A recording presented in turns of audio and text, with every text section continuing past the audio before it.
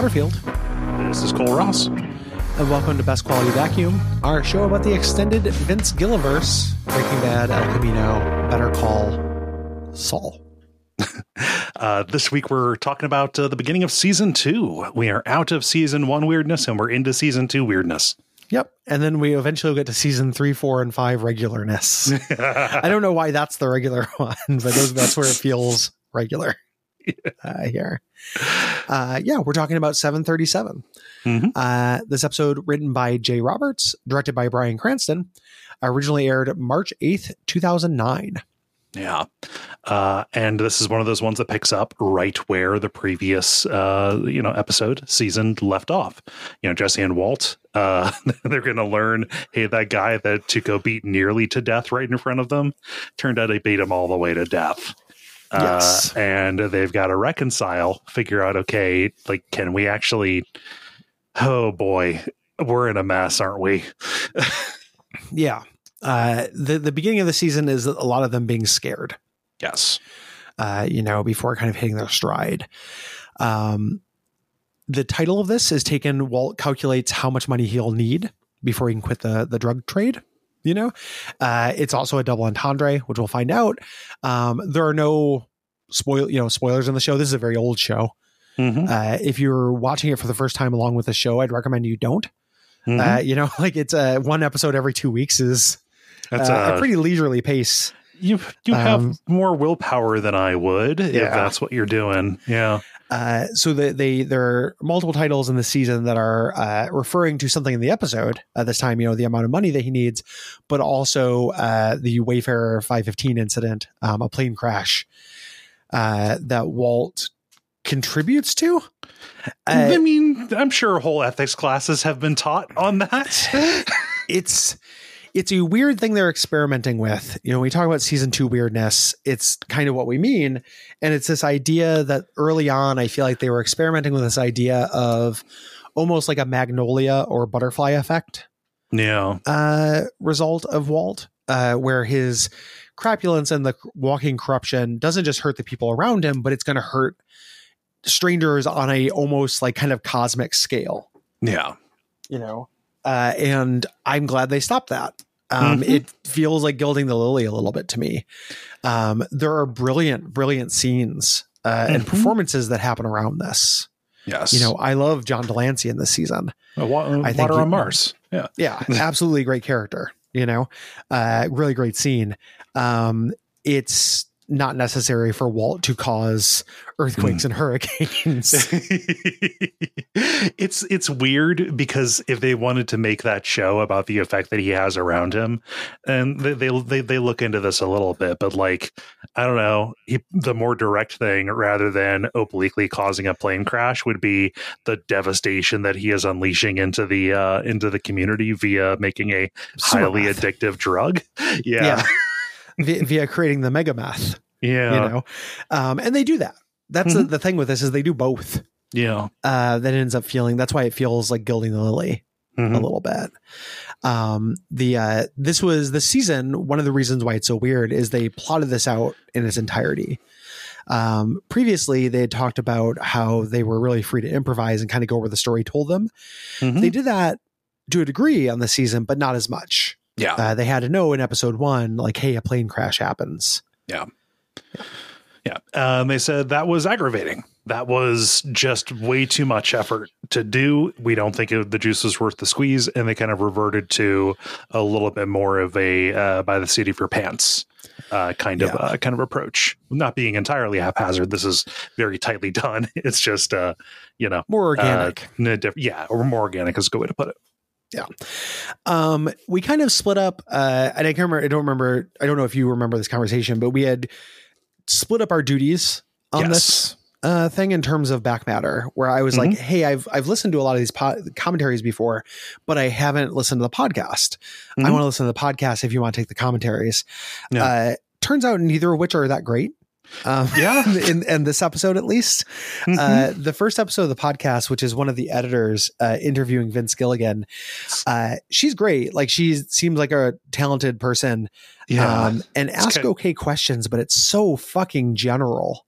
Yeah. It's real weird. Like, how do you get your ideas stuff? You know, how hard was that for you? Things like that. And Vince Gilligan, like, you know, really nice, very charming man, just he just repeats a lot of watchwords for Breaking Bad, like, you know, Mr. Tibbs becoming Scarface, you know, things like that.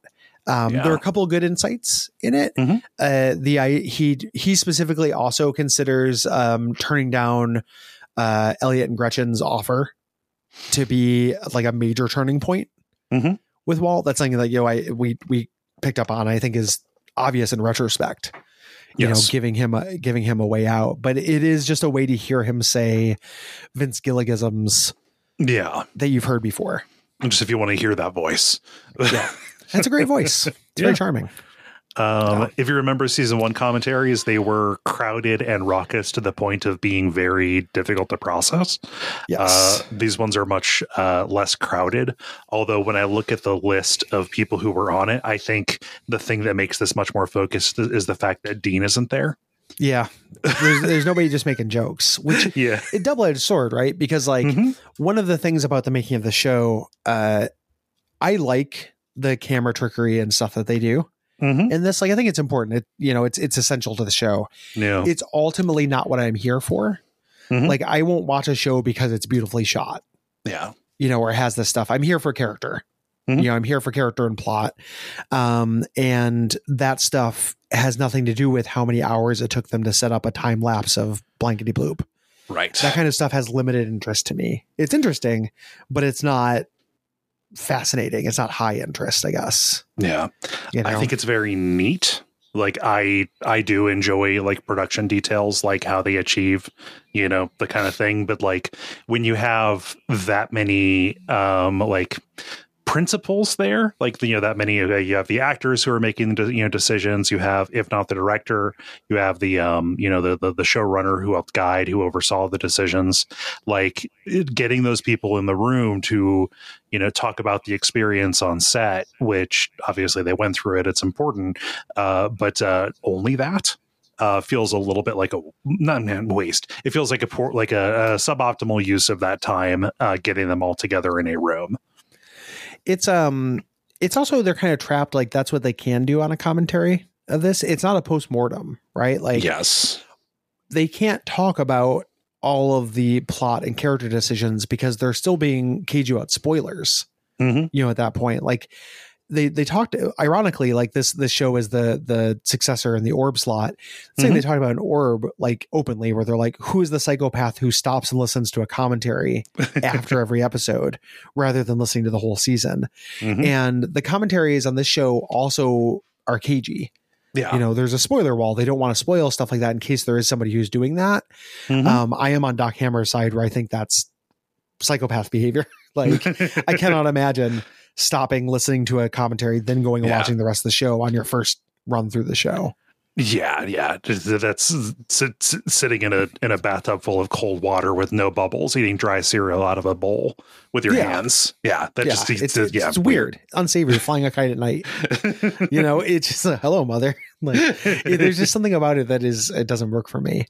Yeah. So it ends up being a little bit frustrating in terms of getting the information that I would maybe want. You know, I feel a bit dumb though. So something about this season that I didn't know until they called it out. Betsy Brandt, Marie's character, is pregnant for this entire season. She was like 5 or 6 months along. I'm normally pretty good at spotting that when it happons, because the tricks are so well. And also, you're an editor at pregnantysniffer.com. So like you're one of the big wiki editors on pregnancy hounds. I really dropped the ball. That's what got me bumped down from senior editor to junior editor to junior associate pregnancy sniffer. Oh, what an unsavory phrase you have. Somebody's pregnant. There are only so many ways you can hide that, and they're all pretty classic, right? Yeah. You know, carrying a big like gift box, you know, shopping box, carrying a purse, drapey clothing, getting blown up like a blueberry in Willy Wonka. Yeah. I just, but yeah, I just learned that, more than a decade after I watched this season. Like, okay. Yeah, I didn't really realize it either, but part of it is because I kind of glance over like in retrospect, as a defense mechanism, me understanding that this is not a show about a shoplifting sister, and realizing a lot of this stuff is going to be, again, finely acted and fine, but they haven't honed their focus. Yeah. Like how ultimately unimportant, and even in this episode, right? Like this episode has a theme to it, and that stuff plays into it. And the theme of this episode is sublimation. This is people who are frustrated or hurt or made anxious by one thing, taking it out on another thing. Yes. And that is going to happen throughout the whole episode here. Starting with this inciting incident, not the cold open, right, which is the reason why this is controversial. Like one of the things when people talk about season 2 weirdness, they're talking about these opens. Yeah. There are 4 episodes during this thing that open with the aftermath of this plane crash, and it's a mystery. It's setting up something happened at the Walter White house. Yes.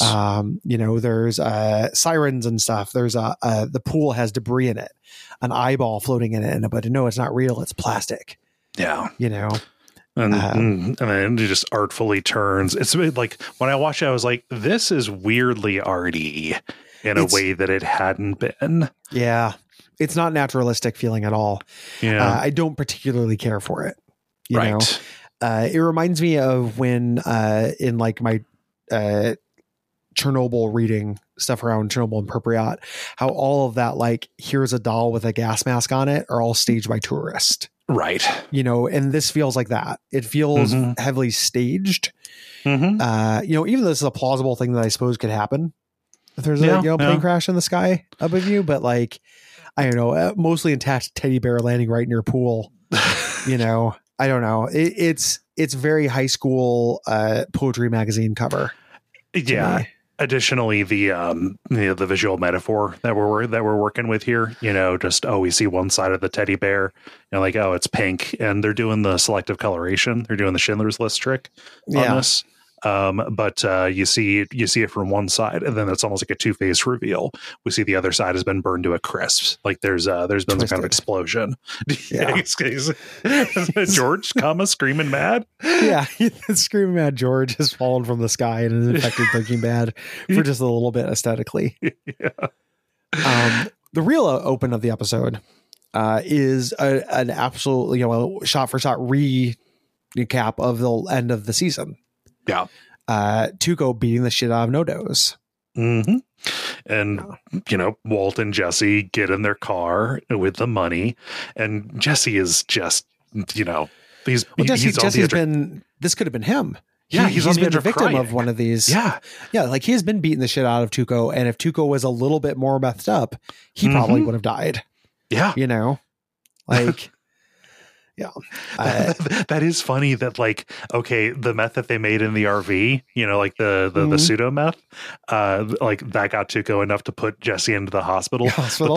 But the blue sky was enough to put NoDoz in the morgue. Eventually there's a meth strong enough to just airdrop Tuco into other nations. Like he's the fucking Incredible Hulk. Like he's we just airdrop Captain Tuco. And Walt he starts justifying it to himself and Jesse immediately. Yes. He starts doing the math, how much money he's going to need. Like, and he figures out that's, we're making this much per thing, $737,000. That's 11 more weeks. If we can deal with this guy for 11 more weeks, we can quit. Which is like, we've had 3 encounters total, and 2 of them have ended up with a casualty, and then the third one had to be resolved by an explosion. Yes, it's been Tuco not great. Yeah. They go to leave, but Tuco stops them. Tuco's SUV boxes them in, and they get out. Tuco's furious. He pulls NoDoz out, and NoDoz is convulsing. Tuco did not want this. No. This wasn't his intent. Obviously, he was on super meth, but also this is him taking his frustrations out, again, and getting an unwanted result. Yes. You know, it's screaming at him, trying to get him to wake up. You know, what's the matter with you? Can't take an ass kicking, bitch.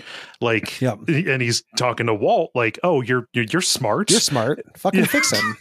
You know, do this. He's like, do the chest thing. He does it. He's like, breathe in his mouth. And he's like, you know, they don't teach that anymore. Mm-hmm. Like, you're not supposed to do that. It doesn't work. Yeah. You know, he's dead. He's dying. Yeah. Jesse is about to breathe into his mouth and Walt stops him. Like, listen, he's fucking dead. You know, no pulse. He's going to die. Right. His mouth is foaming. Mm-hmm. You know, horrible way to fucking die. Just like literally just beat to shit like that. Terrible. The eyes wide open. Well, and Tuco takes a minute, and again, his rage has to go somewhere, so he just starts kicking Nodos's body. Yeah. And then ultimately, you know, just like turns to Gonzo and says, you know, get rid of them. And Gonzo says, it's not very we can't do him like that. Like, this is, you know, this is a buddy. And we're going to find out they go way back. Yes. You know, like this specific trio. Mm-hmm. You know, he's like, yeah, that's not very Christian. We can't do that. And Tuco waits a second. He goes, that sounds like arguing. Like, remember, I'm the scary, powerful person here. Right. You know? Yeah. Yeah. So Gonzo drags Nodos over to hide him under a pile of cars, and foreshadowing a little bit, like he knocks into it and it kind of tilts a bit. You know, just shifts when he runs into it. Like those cars, they had to so because a lot of this is reshoots. The cars at the end of season 1 were taken down, and then they had to painstakingly recreate that pile of cars with similar cars. And then in order to, because they needed them to move, they had to weld them together and put them on like a gimbal. So that they could do that shaking on it, which sounds just like a fucking nightmare in the New Mexico sun. Yeah, that would not be fun. Yeah. Walt and Jesse go to leave, and Tuco stops him. You know, he gets up in their face, and he's like, "Where are you going? You know, what's your hurry?" Walt says, I think we're done here. You know, he's like, "You're done." You're done. Yeah, he says it. And as Jesse's leaving, he grabs the back of Jesse's neck and throws him on the ground. Like, this is all, he can't know where to put his rage. He's mad at himself. Mm-hmm. He fucked up and got himself in trouble. He can't be responsible. No. That's not how Tucos work. Yeah. You know, that's the wonderful thing about Tucos. Tucos are wonderful things.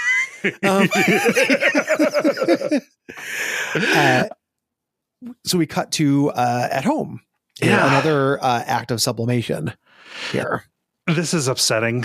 Like, this is real villain shit on Walt's part. Yeah. It's very let's raw. get into it. We just have to take it head on. There's no, it happens on the show. There's no getting around it. Yeah. So Skylar's doing her beauty regimen, and she puts on this avocado green face cream, you know, some kind of Prego thing. slime first. Oh yeah. Rubbing she that lubes belly. up her belly. Yeah.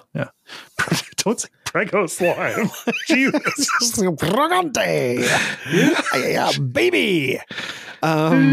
She's gonna lay eggs. It's happening.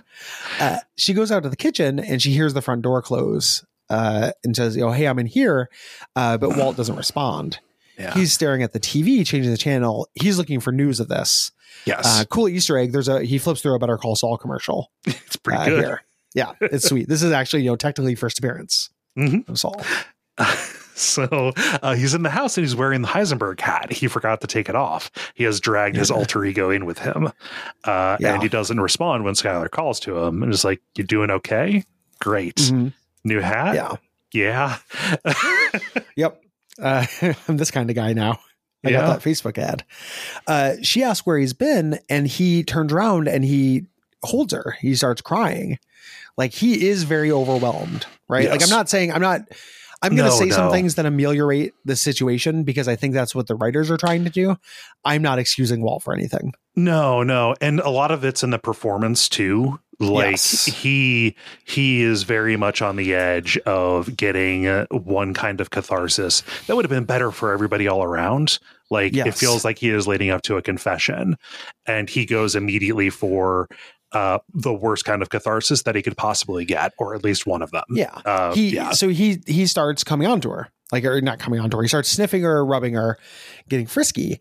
And she says she's not saying no, like immediately. She's like, let me get this stuff off my face. Yeah. Walt's going to be home in a minute. Like reasonable, we are sexual partners. Yeah. We have sex. Here are my, here's what I like to do first. Yes. Right. I'm not excusing any of this. No. What I'm trying to say though, is it's not, the scene gets reduced down. Mm-hmm. A lot of times people, when they don't like Breaking Bad, if they think that it is too bleak or too dour, or that there's not enough humanity in Walt to be worth watching, one of the things I'll hear a lot is like, oh yeah, like there's a scene he raped his wife in the second season. And like, yes, he pushes past a no. Yes. Not okay. Not okay in a million years. Never okay. Mm-hmm. Never okay. Kind of grabs her, pushes her face up against the wall and stuff until she says no a second time louder, and he stops. Yes. Again, you don't have to hand it to him. No, not saying he's in the clear. I'm just saying that it's very reductive, I think. Yeah. Of at very least intent. Like you can think the moral event horizon is that this is too far and irrevocably damned. This fucking sucks. I think what they're trying to do, and you can decide that they're not successful, is that this is not meant to be a literal sexual assault that he's doing. It is meant to be him being rough and numb and trying to sublimate these feelings he has. Yeah. And forgetting his self, forgetting his respect, forgetting his humanity. The commentary, they talk about this. They talk about like, they're just like, we had to, really, Bryan Cranston was initially reluctant to do this until everybody sat down and talked about it. It was him and Anna working their way like, okay, just, like, what are the actual beats for this that we're going to do? Just from a production standpoint, it was all worked through. Obviously, it's a professional production. But they were talking just like, Walt, he's terrified. He has just come close to dying and believes that, he is going to be killed here. And that fear and that existential terror is like misplaced, like a wire gets crossed. Yeah, it's sublimated. And he, it bears saying this also is a bit of a mirror to the first episode of season 1. When he kills a guy and then comes home and they have the like, oh, like, who are you? Sex, right? This is the completely dark version of it. I guess what we're getting around to saying is like they build in reasons, and that's to me what makes this good art. It's not excuses. Yeah, you do not have to hand it to Walt. We're not the quest of this podcast is not to figure out if Walt's a good guy. Like he's not. This is maybe them pushing the throttle further than they should have. Yes. On having a gradual decline. Yeah. This is, you could have had, there's ways to make somebody a little aggro in trying to cross those wires without pushing past a hard no or making it this brutal.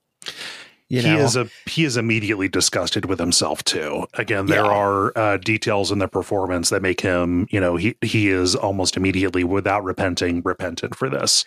Yes, it is, and she immediately, she calls him out like Skyler does. Skyler is in this scene is really good.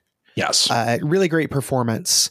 Asserts herself, and then when he's out in the pool, just kind of staring like he's, feels really bad about this. Again, not enough, but she comes out and is like, listen, I know what you're going through. Like, you're very angry and scared. You can't take this out on me. Yeah. Like, this is not fucking okay. Yeah. Here. And sets that boundary. It is a boundary that he should have intuited. Yes. But it's, So again, I not excusing anything. I'm so worried that someone's going to be like, oh, these guys, are excusing sex assault. I'm fucking not.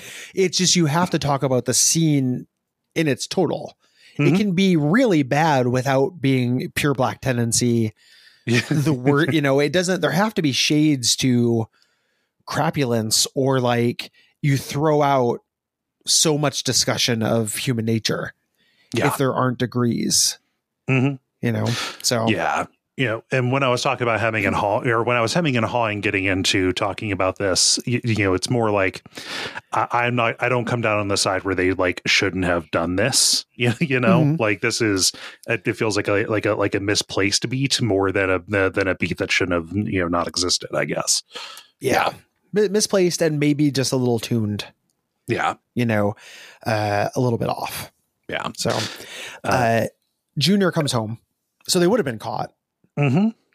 And sees the aftermath of this, like stuff scattered on the floor, the green avocado blotch on the fridge. Mm-hmm. And kind of thinks for a minute. The camera lingers on him like, what the fuck is going on here? Something's wrong. Yeah. Yeah. And they do a match cut from the avocado face mask on the fridge to Jesse at the doghouse eating chips and guac. Yeah. It's a eating face mask. Yeah. If we end up doing an Albuquerque Breaking Bad tour, Gary, we need to go to the doghouse. This food looks good. Gotta go to the doghouse. I would eat at the doghouse. Yeah. That'd be really fun. He's doing a deal. He does like a dead drop basically to get a revolver. He's bought a gun. That's his plan for this. Right. The next day they're at Jesse's. Walt's over there and Jesse's freaking out. Like they're dead. You're done. What do you think that means? This number has been calling me and not saying anything. This Cadillac has been cruising my neighborhood, no lights on. This is, we're going to fucking die, dude. Yeah. We do. And Walt says, like that's an assumption. You're making assumptions here. You're guessing. And Jesse's like, no, man, we're witnesses. And how long is it going to take for Tuco to decide we're not trustworthy? And when that happens, bad things are going to fucking happen. Right here. And so he presents his plan. He takes out his gun and says, it's Tuco or it's us. And Walt, this is kind of weak sauce. This whole bit, like he's like, what's your plan to do it? Which is a good question, right? Like this is something we actually see Mike do this kind of thing. Yes. Later, the consummate professional will be like, what's your actual plan for this? It's a good question, right? Like this kind of scene gets shown many times, but there could be an answer to it. Walt's asking it like it's a rhetorical full stop. Yeah. It's not. And this scene is paired with another scene a little bit later where it's reversed, Walt is asking this primarily because he doesn't want Jesse to kill his golden goose. Yes. Walt's, like, okay, he wants those 11 weeks. Yeah. Jesse's in danger. We can deal with that. When Walt thinks later that he is in danger, then it becomes, I'm taking the gun. Yes. You don't need it. This is him being shitty. It's motivated reasoning. Yes. And he's asking like, okay, so what's your plan? Like, okay, well, I'm just going to put 2 in his head. All right, 2, you have 4 shots left. He's doing like a DM. And it's like, Gonzo, he's a big guy. How many shots is that going to take? How many bullets does that hold? What about an extra dude? What if there are extra guys there? What if he has a shield? What if Tuco brought a spear? He's just asking these dumb fucking rhetorical questions. Again, it's meant as a hard counter and it works for the characters because Walt is motivated and Jesse does not have the presence of mind right now to push back. He's not a killer. Yeah. And he's also terrified. Yeah. He asks him how many bullets does that hold? And Jesse can't open the revolver. Yeah. And Walt says, like, how can you suggest we kill a man when you can't even open the gun? Where the correct answer is like, well, I'll just figure it out. Like, he's not here right now. I'll go down to the range. But Walt says it's not that easy. Jesse says, well, man, you did it. And Walt goes, yeah. He has no counter for that. Like, you got me. You got me. But real fans of the drama of the show have been waiting for this next part. Yeah. That we're getting into. All summer, all winter. It's March. We're finally back around. New season. Been a year for season 2, and we finally get to see Marie getting ready for work. Leaving a message on Skylar's voice machine about going to a new restaurant. She records a goddamn podcast onto this answering machine, Gary. I can't stand it. Yeah. Can you imagine in this world of text where I just basically want like one word text, like here now, like just like, gotta go back to beepers. Like I have no interest in this much asymmetrical communication. There's that like a joke tweet going around. I don't expect you to have seen it, but it's like a screenshot of like text messages, and it's like, this is how guys talk, and it's just over several days an exchange where somebody just writes game ? And said yeah, and then I'm on, and then BRT, be right there. Game? Yeah. It's just literally like one or two word, like syllable kind of things about so good. I am ready to game, and I'll be on. We're gonna game. That is what communication should be. Put it in my veins. I mean, I like we talk for a living. Like I love a conversation, but I hate a fucking answering machine message. Oh God. It doesn't matter where I am. It doesn't matter if I just peed. When I listen to any voicemail message, I immediately just have to piss like a racehorse. I gotta go. Yeah. Did you ever run in with a hypnotist? I don't just like it's just a built-in impatience. Like, come on, get to the fucking point. There is like, I mean, do you remember that golden time? For a little while, my phone would transcribe voice messages into text, and then it went away. Yeah. It no longer does that. I don't know what I did. I didn't turn it off. I just feel like they took away our right. Yep. Like one of the big benefits of owning a phone is like, I can just read this rather than listen to it. And they got rid of that. But she's on there like, do you think people, it's like when oh gosh, It's Always Sunny when they try and make a podcast, but she's like,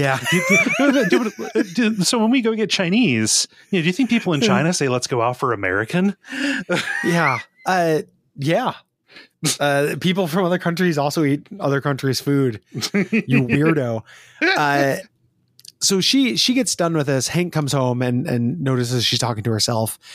She goes out of the car and he's like following her. And this is like weirdly good work from Hank in this episode. Mm-hmm. Like I really like Hank in this. Yeah. He's like, hey, how late is that place open? You got a therapist appointment. And she denies it. She's doing the same thing she did with Skylar. Mm-hmm. No, that wasn't tonight. It's Thursday. And he's like, I'm pretty sure it is. Remember, like they were going to charge us and we didn't. Like he has relevant detail. Yeah. And she's stonewalling him. It's not my fault you don't have the names right. It's no big deal. And he's trying to be direct with her. Yes. Like, hey, it's really helping you. Like we need this. Mm-hmm. And she's shutting him down completely. Yes. And just pulling away and driving over the neighbor kid's remote control car. What's that? She's sublimating. She's frustrated with Hank and she's taking it out on this kid. That's every character in the episode is doing that. She's frustrated. She's frustrated with Skylar for not picking up, so she takes it on Hank. And when that doesn't work, she takes it out on the kid. What's this kid doing playing with his remote control car at 7:30 a.m.? I don't know why he's doing it that early. It shouldn't be that early. But like a cul-de-sac is a killer place to roll a remote control car around. Oh shit, man. Yeah. Dude, I didn't live on a cul-de-sac. I lived on a dead end road that dead ended in gravel. But man, just the crazy RC stuff we did and doing donuts on bikes, kicking just like big sprays of gravel up. Fuck yeah. One of my very few pre-parent divorce like fond memories when I lived in Aurora where I was born, our house was across the street from like a factory. And it was, before super capitalist hellscape. So it was just closed at night. Mm-hmm. Like it was like a 9 to 5 factory, which is kind of weird, but it meant there was a big empty parking lot right across the street. Oh, yeah. And I used to go and drive a remote control car around that. And then I had a skateboard with a handle bolted onto it that I used to just like go and do laps. Yeah. And stuff. It's super fun. Yeah. Yeah. It was great. Hank at this point kind of apologizes to the kid. Good comedy beat. She's and just starts peeling off 20s out of his wallet. Real great. Love it. So Hank goes to work. He's got to go to work too. He's going to sublimate. Yep. He's frustrated and he now takes this out on Gomi. Like he just like chop Gomi, get to it. What do you got for me? I want to do some work because I can't handle my feelings that I'm having about my relationship. So no. That does he? Yeah. He immediately says he's like he storms past Gomi. Gomi's saying they're having fun with his friends. He goes, come on, chop, get in the room. And Gomi goes, good morning to you too. I guess I didn't notice that beat. I was about to say, like, we're at the point where Hank is the most like emotionally well-adjusted person on the show before he gets his near-death experience. But he fast walks in and steamrolls like people saying hi and good morning and stuff to him to get to work. Like he needs to get to something that has a solution he can solve. Yeah. But Gomez has something for him. Gomi does. So he brings him in and we see security video from the chemical warehouse. And, it says like, oh yeah, they're burning the door with thermite. We checked the guys down at the lab and just like, oh, these guys know what they're doing. But then immediately like, oh, these guys are clowns because they can't figure out that a barrel will roll or that they could have gotten a hand truck. Stolen a hand truck. Yeah. And Hank is like, he's like, what do they steal? Methylamine. He goes, oh, they're doing a P2P cook, like a old school biker crank. Yeah. None of all the old school guys are in jail. Nobody does this anymore. Yeah. So they're trying to figure out who it is. Somebody who has book smarts, but not street smarts. They don't know how to roll a barrel, but they know how to make meth. Yes. His guess is, maybe some college students trying to make a score like those kids in the movie 21. Yes. Yeah. And Hank correctly points out, again, Walt making plans and doing things he does not understand the context for. Yeah. He's like, with that much precursor, they're going to be making a lot of meth. They're going to step on somebody. Like they better hope we catch them and not the boys from Juarez. Yeah. Introducing very specifically the idea of a cartel. Like we've known there were these drug dealers here. We know Tuco Salamanca, but we don't know how deep that goes. Yeah. We don't know that he is part of a family. Right. Yes. Yeah. So Walt gets home and he is upset. He thinks that he has a Tuco sighting. There's an SUV that is, waiting on the street across from his house. And then it pulls away once he notices it. Yeah. The headlights are on. Like it's just a person sitting there. They turn on the car and then they pull away. This is they mention in the commentary, this is not one of Tuco's people. It's a different SUV. I paid attention to it. It is not. It's not a Cadillac. It's not the same SUV. It's a GMC SUV. Yeah. Skylar wakes up because the baby kicks in the morning and says, hey, your daughter wants out, but Walt isn't in bed. He's sitting there out by the window. And he's startled. The phone rings. It's Maria again. Skylar picks up and just hangs up because she's not talking to him. And she says like, hey, have you been out here all night? And he lies. She can see through his lies.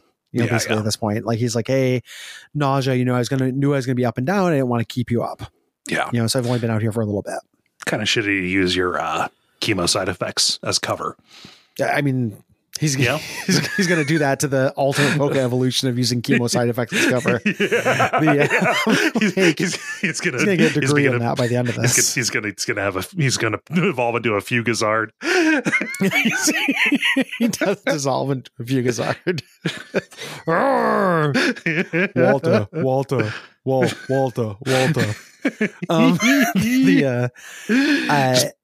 When she walks away, he takes the knife he had for Tuco stabbing and puts it away. Yep. Just right back into the knife block. So Walter, again, when Jesse felt scared, it was nothing. He's at Jesse's house and he's grilling, how did Tuco find out about me? Like, yeah. Did you tell him? Did you leak it? And Jesse says no. And he kind of rolls past this, like it doesn't matter. He just needed the information. Again, Jesse's fear is not real. Yeah. How's Tuco going to react when he finds out my brother-in-law is in the DEA? Yeah. And Jesse's like, yeah, that's why we kill him. We'll get you a gun. We'll have double our chances. And Walt goes, I love this. He goes like, I have a better idea. And Jesse goes, thank fucking God. Like, it's just like, he doesn't want to do this. No. Like, it's great. His relief is so good. Very relatable too. Like, oh God, there's an adult here. Oh, please save me. Oh yeah. Thank goodness. I have to shut down my executive function. It's not up to Tuco. His idea is beans. He just pulls out a little bag of them, and Jesse is immediately dismissive. He's like, "Oh, we're gonna grow a magic beanstalk. Climb to safety." Yeah, the safety. And Walt says, "No, I'm going to make ricin." And he goes, ricin beans. like rice and beans, the dish, like, no, rice and poison. He explains it. This is, again, a little early Breaking Bad weirdness where it's kind of about a science superhero. You know, they ease back on this a lot, which I like. Like, the ricin is always going to be part of a plot thing because, like, once you introduce these beans, this little bag of beans are going to hold over the whole series. Yes. You know, basically in a cool way, but we get a little less, other than the little magnet bit, a little less of Walt inventing his way out of problems. Which I like because that's fun, but it's not very grounded. It's a sometimes treat. Sometimes treat. No, we're going to be on Rice and Watch for fucking ever. And like, I understand it's intentional, but just I remember being in the Something Awful Breaking Bad threads and just nobody would shut the fuck up about the ricin. Like every single plot inconsistency. Well, maybe the ricin came in. Yeah, the ricin did it. It's like tofu and Resident Evil. Jesus. Through it, just also made of beans. Yeah. Oh yeah. I was thinking of tofu Salamanca. Like reskinning it is a fascinating thing. Like I didn't know about that there was a poison bean that made a plausible covered death. You know, this is a lot of people's introduction to the idea of like plausibly getting away with murder. I think like this probably got a lot of people on a lot of lists through bad Googles. Because this is one of those, like, many, you know, beautiful things about the world that feels like surreal sci-fi and is real. You know, this is actually a thing. Now, just processing a castor bean into this highly concentrated toxin, he does bring the story about the Bulgarian spy who was killed in London on a bridge, stabbed in the leg with an umbrella that had a capsule of this stuff. He died from what seemed like the flu a few days later, but it turned out it was ricin poisoning, just because it's, you know, not super common, so they don't really test for it. When the ricin cannon does finally fire, it is really satisfying because it takes out one of the worst people in the show. Oh God, yeah. One of the worst people in this universe. Yeah. Awful fucking character. Not poorly done, just a very bad person in a show that has a lot of really bad people in it. And they had to figure out a delivery device for it. You know, no more Tuco, you know, once he does this. Skylar's in the nursery going through old photos of better times when she notices one of her sitting next to her old boss in an affectionate pose. Ted. This is also the first appearance of Ted in addition to Saul. Silver Fox extraordinaire. Yeah, sexy Ted. Hank gets her attention by standing menacingly in the window and pounding on it. Like fucking cops, man. This is how they knock on doors. I mean, just it's weirdly like a jump scare that they throw in here. Yeah, because he's going to be a Tuco thug. I mean, you know, just by the silhouette, you know, he's got a bald head. He's really big. No, it's just Hank. He's Dean Norris. It's just Dean Norris. Dean Sex Gifts Norris. I had to put a cardboard cutout of Dean Norris in my window to stop him from coming around because he doesn't come in because he thinks he's already there. So he doesn't have to. He doesn't want to cause a paradox. All right. You don't want to mute myself. Nope. I love this scene. I really, you know, in terms of stuff that comes out of the Marie fallout, Hank being absolutely ill-equipped to deal with this kind of problem, you know, despite being incredibly like capable ASAC Schrader. You know, other times I really like how this is characterized. And I like that he's trying. He's obviously so uncomfortable. He can't decide whether he's going to be in or like inside the house or outside the house. Like, but he's going to do it. Like he is trying. He's trying to build this bridge. Right. Yeah. I love it. It's really good. But also he's doing it like in a real Hank way. Just like, I know I'm here about Marie. You know, just trust me, I want to come here. But this is self-preservation big time. He has to try a joke and like joke like Skylar is just one of the dudes. Yeah. You know, he's like, listen, here's what you do. Just return her calls. Like yell at her, scream at her. I don't care. Just please return her calls. Like my life is hell.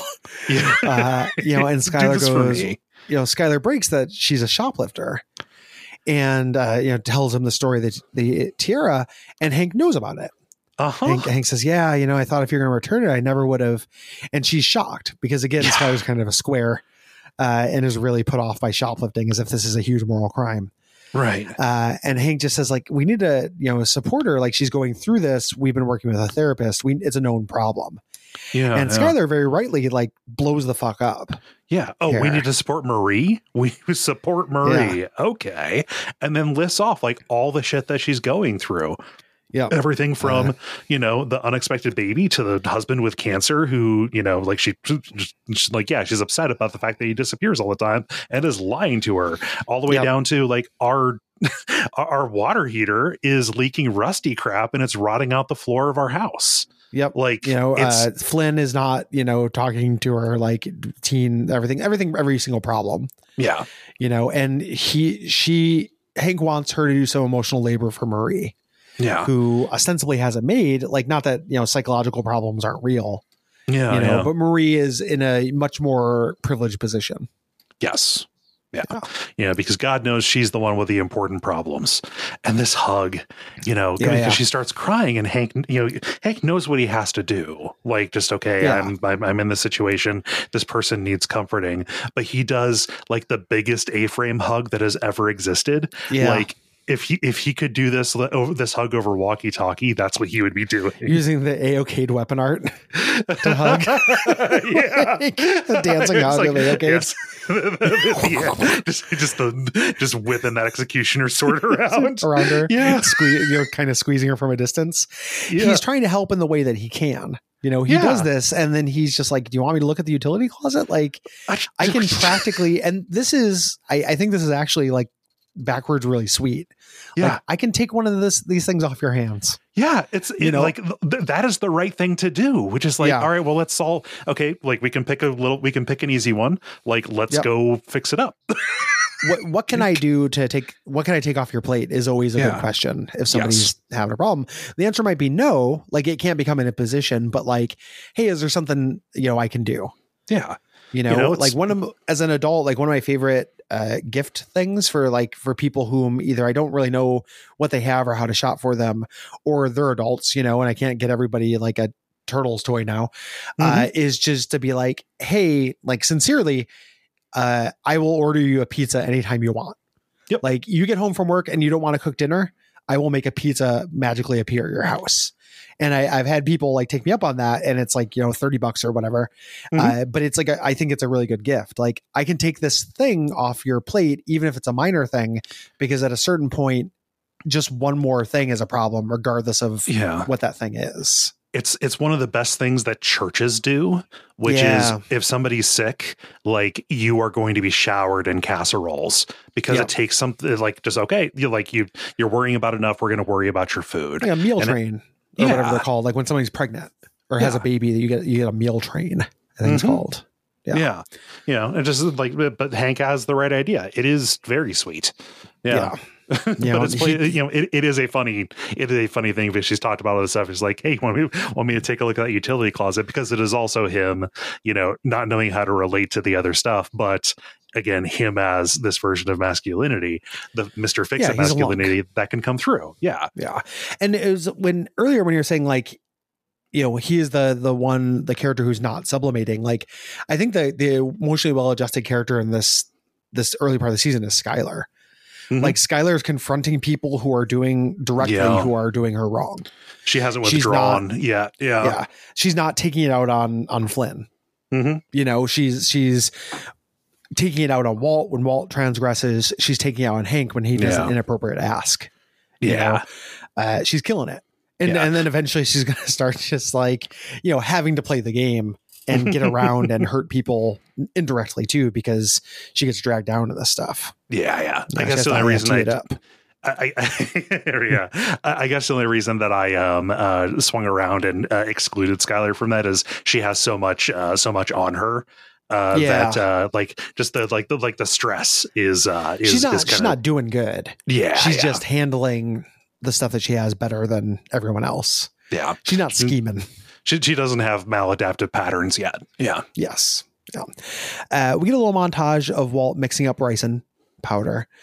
And they're trying to figure out how to do it. Like, we're going to arrange this next meeting. We'll give them the tainted meth, saying we have a new formula. I love Jesse, says like, well, what's different about it? And like, Walt's like, I don't know. It gets you insanely high. Like, what are you fucking meth heads like? And then Jesse's like, we'll just put a pin in that, even though it gets you super high. I think the Tuco would just take whatever meth they give him at this point. Yeah. Which Walt points out, like, he'll put anything up his nose. He doesn't even check. Yeah, a maniac will snort anything. You don't need to outsmart Tuco to get him to snort. Which is funny because that assumption is not true, and that's what ends up fucking them over. Yeah. Well, one of the things. Like, it takes their ace in the hole away. Yeah. If they hadn't just done the blue meth, they maybe could do it. Yeah. It's suspicious to have it multiple ways. It reminds you, it's like Frank and Joey Sunday, like, ooh, Snortsky, just like, it. Like, it sounds good to me. Basically, so they get it to him, and then 72 hours, he'll be dead. It won't be traceable. His associates won't know it was us. Mm-hmm. And like 72 hours, like, well, not if Tuco kills us first. And they're having a hard time with this when Walt's cell phone rings. He fumbles between the two he has, foreshadowing the second cell phone revelation to Skylar. This is Hank. Being like, hey man, I'm really sorry. You're getting an earful. I fucked up and pissed off your wife. Yeah. Hank, this is bro code stuff. He's trying to do him a solid, like, hey man, this is my fault. Yeah. Hank is calling from a crime scene though. And he's like, hey, okay, that's fine, but you got to see this. This is funny. This makes me feel like this is highly illegal. I think Hank would be really arrested for just sending pictures of a crime scene. I can tell you, without using names, this happens. I'm in a cop family. This happens. Well, you're not using names. I think you kind of gave it away a little bit. Yeah. Right? It's nobody immediately related to me. Yeah. Let's say. I'm not saying that it doesn't happen. I'm just saying it seems super illegal. Yeah, it also sucks assuming that somebody who isn't in the game wants to see a dead body. Yeah. Hey kids, want to see a dead body is not something you can safely be like, oh, the answer is always yes. Like, anybody always wants this. Yeah. Like, this is dick pics for Hank. Like, I'm always unsolicited. Yeah. I'm always down to play Dark Souls. I'm always down to watch The Endless. I'm always down for a good 2009 cell phone picture of a dead body. Any corpses, just lay them on me. Just faces of death me. He's calling from the scene. What it is a picture of Nodos and Gonzo next to him, pinned to the car. Yeah. The implication being, the conclusion they rush to is that Tuco is cleaning up loose ends. Yes, the witnesses, right? Witnesses are dying. Yeah, and so Walt rushes for Jesse's gun. Here at the house, like there's the good physical comedy on this, them just chasing each other again. Yeah. Yeah. Saying like, hey, I need that gun. And he's like, you don't if you get out of town right now, but I have a family. I have to get to him. Fair enough. Like, Jesse could probably get in a car and just drive. Jesse grabs his go bag. Yeah. This is going to fuck him because he's going to lose his money, but it's a fine plan. Put the cash in there. And Walt goes to his house calling for Skylar, but doesn't get a response. Thinking, oh, she's been gotten already. Yep. He goes, gets his gun. Skylar's in the tub. She calls, Junior's not there. Junior's having dinner at Lewis's. And Skylar's like, so where have you been all this time? Walt, realizing that she's not immediately. It's not where have you been all this time? It's so where have you been this time? Oh, this time. Yeah. Like, where was your excuse? Walt is like, well, you're not being killed by Tuco right now. I have to take care of business. He goes and gets all of his money while she's calling to him, and he's not answering. He hides in this diaper box along with the gun here, and she's getting more and more mad. Yeah. We get a cutaway. We're over at the crime scene, and we're going to see what the actual nature of this is. It wasn't a hit. Instead, Hank identifies like, these are two associates of Tuco Salamanca's. He gets in closer. There's blood, but there's no bullet holes. And two of the agents, like medical examiner guys, try and get the body free to lay it out flat. But as they're pulling it, the arms rip off. He was been kind of like standing up, leaning against this pile. His arms got crushed. Yep. And Hank also notices that one of them smells fresher than the other. Yes. Different times of death. Yeah. When this happens, he figures it out. We've got the world's dumbest criminal. Gonzo is trying to move Nodo's body, but the car shifted and crushed his arm. Yeah. Pretty bad way to die. Yeah. And he gets down. He wants it a photo op. Let's get a picture of me and old Stumpy. Make sure to get the stump in there. You fucking psycho. Gross. Yeah. Walt goes back on Skylar on the tub and she says, Walt, please talk to me. And he's about to confess. Yeah. He says, I don't know where to begin. He's crying. Like he's really upset. Yeah. As he's doing this, his phone rings. He looks at it. And he sees this is Jesse. And he's about to say more, but he sees headlights. Yeah. From a car pulling up outside. So he, puts a pin in it, think he's going to come right back. He goes out of the car to see Jesse, and Jesse's there. He's about to lay into Jesse for coming to his home. When Jesse turns slowly, like making eyes in the back, and sees Tuco creep into the back seat. Yeah. Get in. Get in. One of the things, like, how when you're watching a show and like, I'm an adult, I understand drama, characters don't make perfect decisions for drama reasons. In my head, I was just like, Walt, say Tuco, like, yeah, my wife is going to look for me. If you don't want the cops chasing us, let me go in there and say, let her know that I got to go. If I just disappear, it's gonna be way worse for you. Yeah. That doesn't actually turn out to be the case, but it just in my head, I was thinking that. Yeah. Which is like, hey, Tuco, your plan isn't very good. I know you're probably not in your right mind, but yeah. A new kind of meth came out. He does it. It's kind of like Super Princess Peach. Like he does a different meth for every kind of emotion or whatever he's trying to do. So. Yeah. Oh man. That's our cliffhanger. And this next episode rules. I love Grilled. Yeah. It's good season. Like it does have that season weirdness, but there's so much good shit that happens here. Yeah. I'm looking forward to talking about it. Thanks everybody for listening. We appreciate you. If you want to support the show, you can go to patreon.com/duckfeedtv. Give us some money. Check out some premium shows that you get. You can also leave us ratings, reviews on Apple Podcasts or Podcast Addict. Yeah. If you have any friends who like Breaking Bad or are going through the show for the first time, don't tell them to listen along, but do pass us along if they want to hear more stuff about the show. Yes. Yeah. This is the first time we record this since then. We'd like to welcome Gwen as our producer. Gwen, the composer of the theme song for the show. We're hired. Yeah, and she's been a great help so far. Yeah, it's been great. Anything else? No. I mean, except if you run across a replacement filter for a Ubermax Extract Pressure Pro 60, send it my way, bud. Yeah, lay it on us. Woo woo.